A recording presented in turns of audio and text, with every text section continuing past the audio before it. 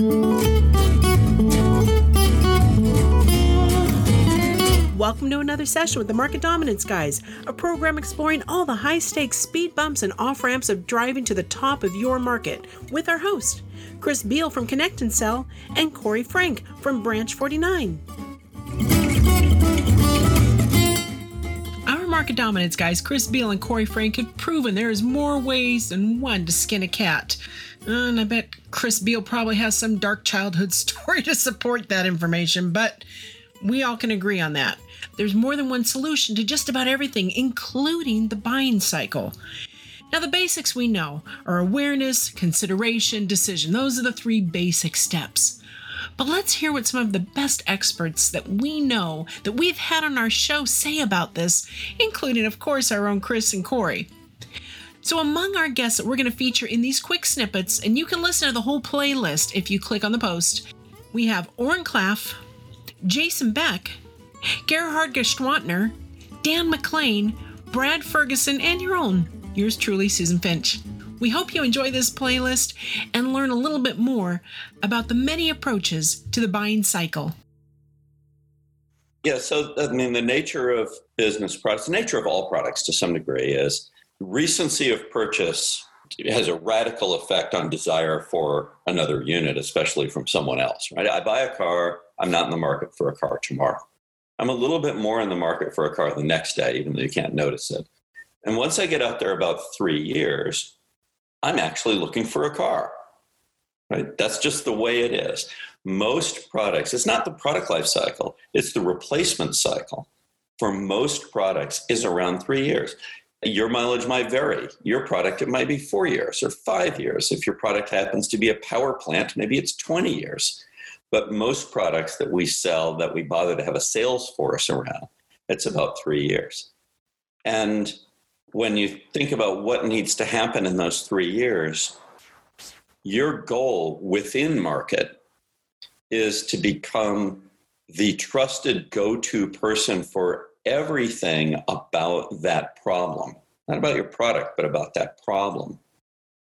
So as this individual company that they bought something, right? And now we're in quarter 2 after that, quarter 3 and quarter 4. You need to be interacting with them, not heavily, but interacting with them, bringing them new stuff, bringing them new information, not for the purpose of making them smart about your product, but just to use the asymmetry of information. You're the expert, you're the vendor. Vendors always know more than buyers about a problem because you're immersed in that world and they're busy doing their own stuff, right? So that information and the renewal of trust, you know how trust works, right? You only have to be gone from somebody for a day to have the trust start to decay for this weird reason, which is nothing more than lack of interaction. You're not quite sure who that person is because they might have changed. So, your deepest best friends, when you get back together after 20 years, 10 years, 5 years, there's always this surprise, which is it's like we were never apart. That shouldn't, if the trust factor didn't change, that wouldn't be a surprise. When we rediscover that person as the person we always, that they became in our head, we're delighted and we go right back up to where we were trust-wise, but it actually shows us the trust decayed in the very subtly, right? Well, these are strangers, for crying out loud. Yeah. So the trust has a half-life dependent on each person then. Exactly. And it's cycle, and then you have another problem, right? The person you're dealing with, they themselves have a half-life.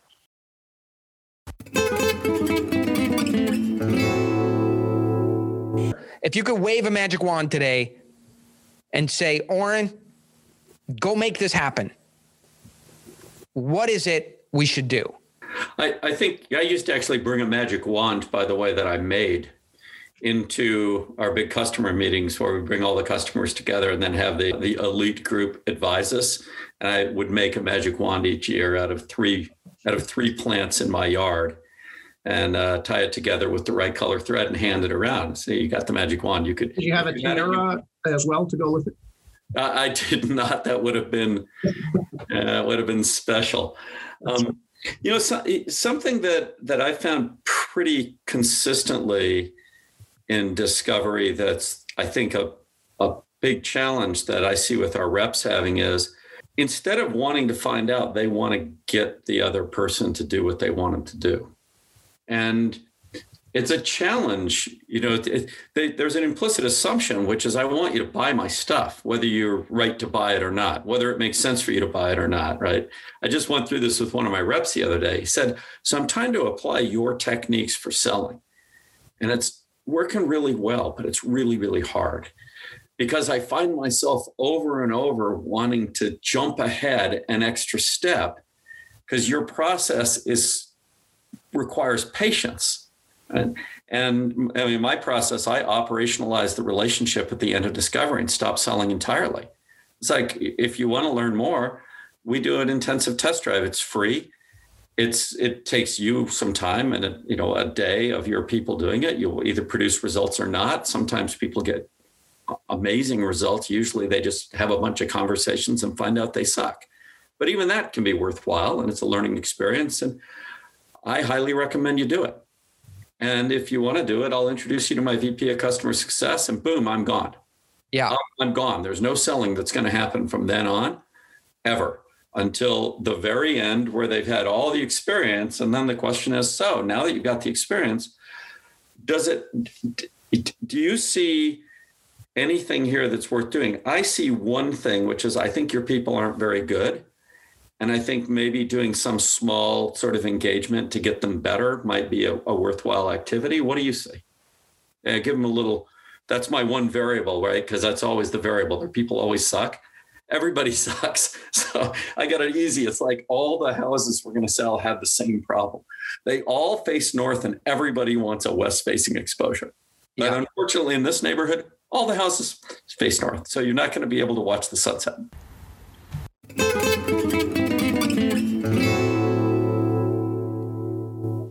I'm pretty good at what you do. Give me something new. I'll take it up to the point where now it's running, it's functioning. And somebody else will do a better job than I do at taking that to the next level of big. Now, when you look at enterprise health, the issue with the enterprise is always that you have two things to conquer. You have markets to conquer with your current innovation, and you have the natural next innovations, which are never obvious, to turn into something worth conquering markets with. And if you don't do both of those, you just go out of business. We have a whole podcast episode called All Dead Companies Are Equally Uninteresting. And it describes the process by which companies become dead companies by failing on one of these two fronts, right?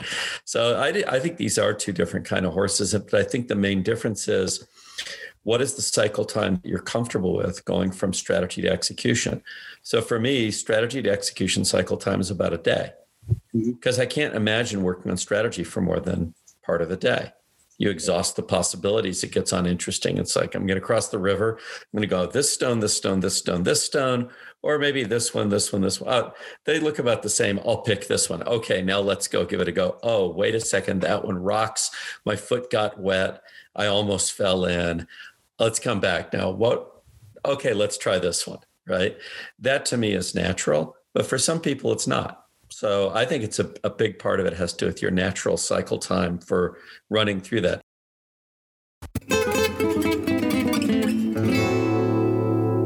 We set out here at Grand Canyon to create that, and we've had kind of an interesting A/B experiment. We've had students and grads from the university, so fresh, they didn't know anything. And then we had, let's call them killers, who had the 1,000-yard stare, who worked with other technology companies, cybersecurity companies, sold in the past, and they came together. You would think then that this island of Dr. Moreau would happen, where you have these two, or these Lord of the Flies, where you have these two cultures, where the vets would kind of teach the younger folks. But what's interesting is what happened is we taught everybody the same way. This is the books you read. We use the Sandler and the Oren Clef Pitch Anything methodology. You're going to journal every day. You're going to dress the part. We're going to teach you public speaking. We're going to teach you how to read a financial statement. We're going to teach breathing exercises. So when you speak properly, Zoom backgrounds, all that stuff. And you found that the killers, the ones who had experience, they really globbed onto this at a rate that was equivalent to what the new folks did. Because, and as you interviewed these folks after months and their performance went up, they realized that no one really taught them that before. When they started a new organization, it was all about product training. Yeah. And sales training was just a small piece of it. And they said, you guys figure it out. And here's a list. Here's a list. And so they had to really unlearn a lot of the basic cliche type of techniques. Well, I just like to wing it. I just like to have my personality shine through in the interview, right, Susan? It's what's the strongest part of your sales process before they come on, right? And I'd write it down: rapport building, relationship building. And of course, they would say, well, probably my ability to build rapport and relationship. Like, I showed it to them. I was like, how did I know that? Right?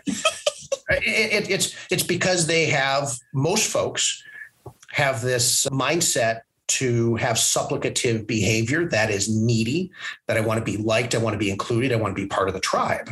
And I think we had Oren on, what, about 6 months ago, I think it was, right? Oren Clough, Pitch Anything. And he talks about you need 4 key elements in every sales. Humor, you need intrigue, you need curiosity, but most importantly, you need tension.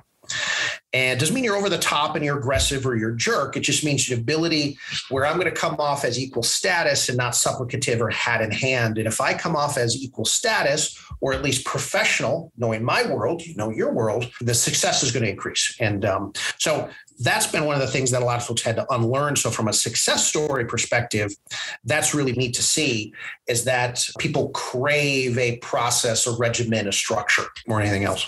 We tell a story, oldie but a goodie. I'd give credit if I knew where this came from, but there's a guy walks past a construction site and he sees 5 people laying brick, Susan. And he goes to the first guy and says, hey, what are you doing? He's like, building a wall. Goes to the second guy, what are you doing? He's like, making $12 an hour. Goes to the third guy and say, what are you doing? He's like, laying brick. And goes to the fourth guy and says, what are you doing? He says, I'm building a cathedral. Then finally goes to the fifth and says, what are you doing? He says, I'm saving men's souls. Now they're all doing the same thing. They're all laying brick, making $12 an hour, building a wall. But it's the latter two who see building the cathedral and saving men's souls as the ones that probably are paying a little bit more close attention to detail, spelling in their notes, picking up a piece of paper in the corner of the office, refilling the soda machine if it needs it, right? Not taking the last bagel in the morning. Those are the folks that really kind of make the culture sing. And then you find a lot of the folks who weren't taught that way. They have 5 years experience, they say, but they really have like 1 year 5 times or 6 months 20 times. Right. So you'd assume that the veterans would be the leaders, but it's actually the newer folks, the grads and the current students who this is brand new, who are so enamored with the shiny object of why finally, I have 4 years of school and I finally figure out what I want to do, versus probably people like you and I, right, who fell into sales because we're liberal arts folks. And that's just, I guess, what we do. We have a good personality and it's either drive a cab, 10 bar, or jump into sales.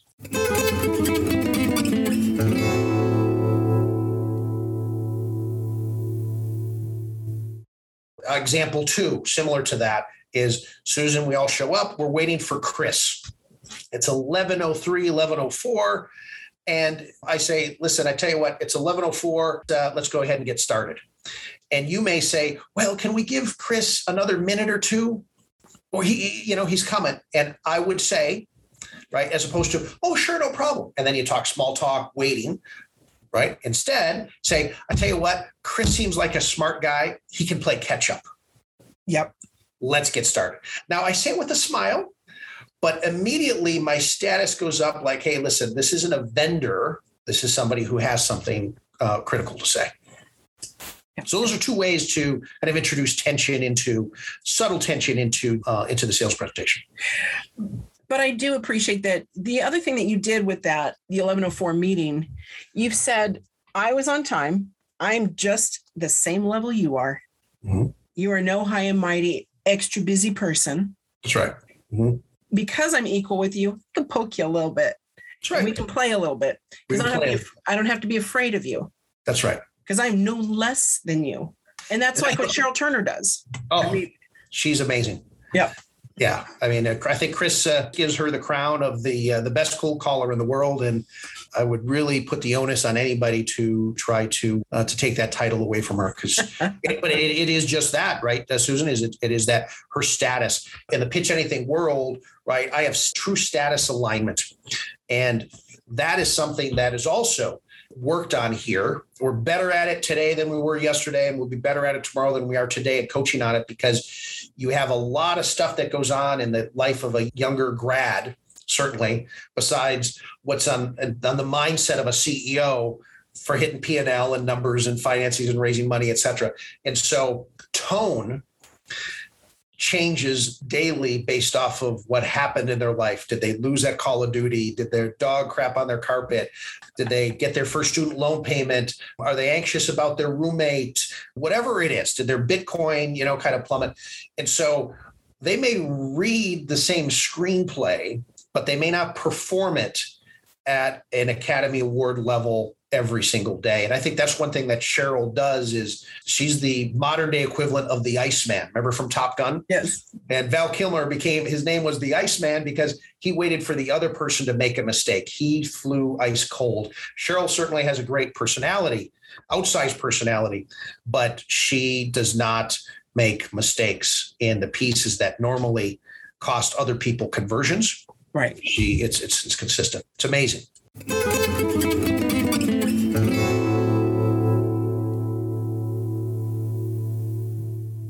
Towards the tail end of college, a friend of mine had a sister who married an entrepreneur that ran a company called Skyline Displays. They make trade show exhibits. And he saw what I was doing, and he thought, I'd like to hire this guy and send him out to California to do what they called R&D sales, because what they used to do is they'd come up with something new, they'd release it to the field before it was ready, and then it was very expensive to make a change because it was on such a grand scale. So they thought, why don't we just have one person go try to sell some new stuff? And I just kind of fell into it. I moved out to California pretty much the day after I graduated from college. And that was a very interesting move. December 5th, 1995, very cold Minnesota day. I drove out to Newport Beach, and it was one of the happiest days of my life. That's what they call a selling point. Absolutely. And when I went out there on the recruiting trip, they were very smart. They flew me into the Orange County Airport. And when you walk out of the Orange County Airport, you see green grass and palm trees. So I told myself, I hope it's a good job because I'm taking it. And I think like most people in sales, young, started off, struggled. And it took me a while to hit my stride to kind of figure out what I wanted to do. And then I had a roommate who was a recruiter. He goes, hey, you're in sales, but you're kind of struggling. I got this customer that's looking for sales, and they're a software company. Do you know anything about software? I said, no, but it paid more money. So I took that job. And then I was in software for 10, 15 years. And then my company did a connect and sell test drive. I was one of the test subjects using the weapon. And it was interesting. I didn't know what I was getting into. And when you use connect and sell, turn it on, you hit that green go button. Well, when it was time to hit that green go button, president of the company standing here, the VP of sales is standing here. These are big, verbose gentlemen. They're like, turn it on. All of a sudden, my hand started shaking. My brain went blank, and I hit the go button. And the first conversation came fast, 30, 40 seconds. I don't know what I said. It wasn't intelligent or legible. The person hung up. They yelled, do it again. Did it again. The second conversation came fast, and it was, hey, call me next week. I think I want to talk to you. And the third one, guy picks up the phone. I schedule a demo, a meeting. Boss and the president leave me alone the rest of the day. I think I scheduled 2 more meetings on my very first day, and it was awesome.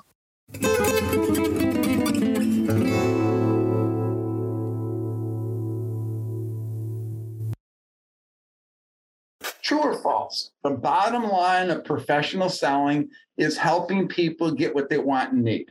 True or false? True. False. The bottom line of professional selling is to go to the bank. This is a neat profession to make some money. Yes, we want to take care of our clients, and yes, we want to serve them properly. But if we're trying to get our emotional needs met in this profession, it's going to take us off, because we will not ask tough, timely, effective questions that differentiate us from the competition because we're busy being nice. And if I say something that might get them a little concerned or upset, they might not like me. If they don't like me, they don't buy from me. So I'm going to be Mr. Nice. Give us, the audience, maybe an example of a few questions that, because I want to be a nice guy. I want to be respected. I don't want to be a jerk because I have a high need for approval. My mother told me, be nice to this stranger. Maybe people will like me. So I got issues. Right? Probably like a lot of salespeople. I got a lot of baggage coming in to that sales job, that entry-level sales job. But how, maybe old school to new school? If, for instance, right, when I came up, I learned Dale Carnegie, right? As is, should be, barrier, payout questions. What's the one we always talk about? How's it go? If I can show you a way. Today, if I will you. What's wrong with those questions? That sounds fairly logical for a lot of our audience. They're going to say, if I can show you a way, would you? What's wrong with that? And how does Sandler improve upon that? If I can show you a way, would you do business with me today? It's kind of like you got a snare and you want somebody to step in it so you can catch them. And you're giving them there is no alternative. In the Sandler methodology, it's based on the prospect's right to choose.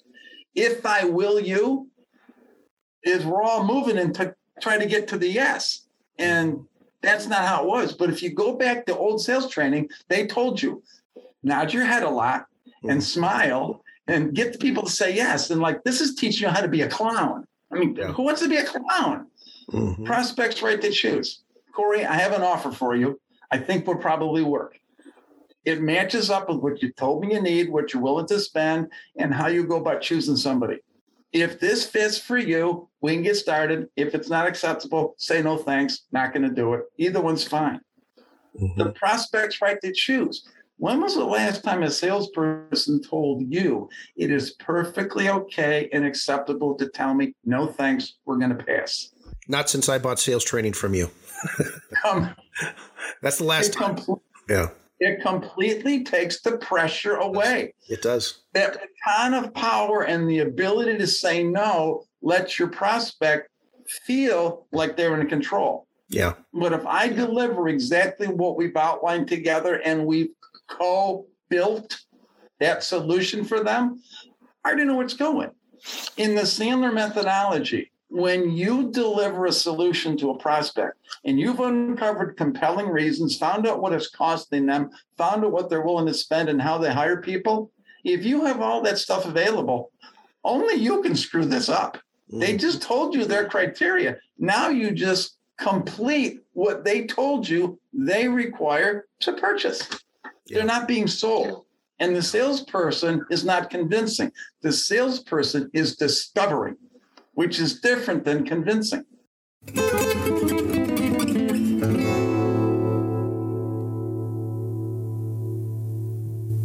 Selling a big idea to a skeptical customer, investor, or partner is one of the hardest jobs in business. So when it's time to really go big, you need to use an uncommon methodology to gain attention, frame your thoughts, and employ a successful sequencing that is fresh enough to convince others that your ideas will truly change their world. From crafting just the right cold call screenplays to curating and mapping the ideal call list for your entire TAM, Branch 49's modern and innovative sales toolbox offers a guiding hand to ambitious organizations in their quest to reach market dominance. Learn more at branch49.com. Never miss an episode. Go to any of your favorite podcast venues and search for Market Dominance Guys, or go to marketdominanceguys.com and subscribe.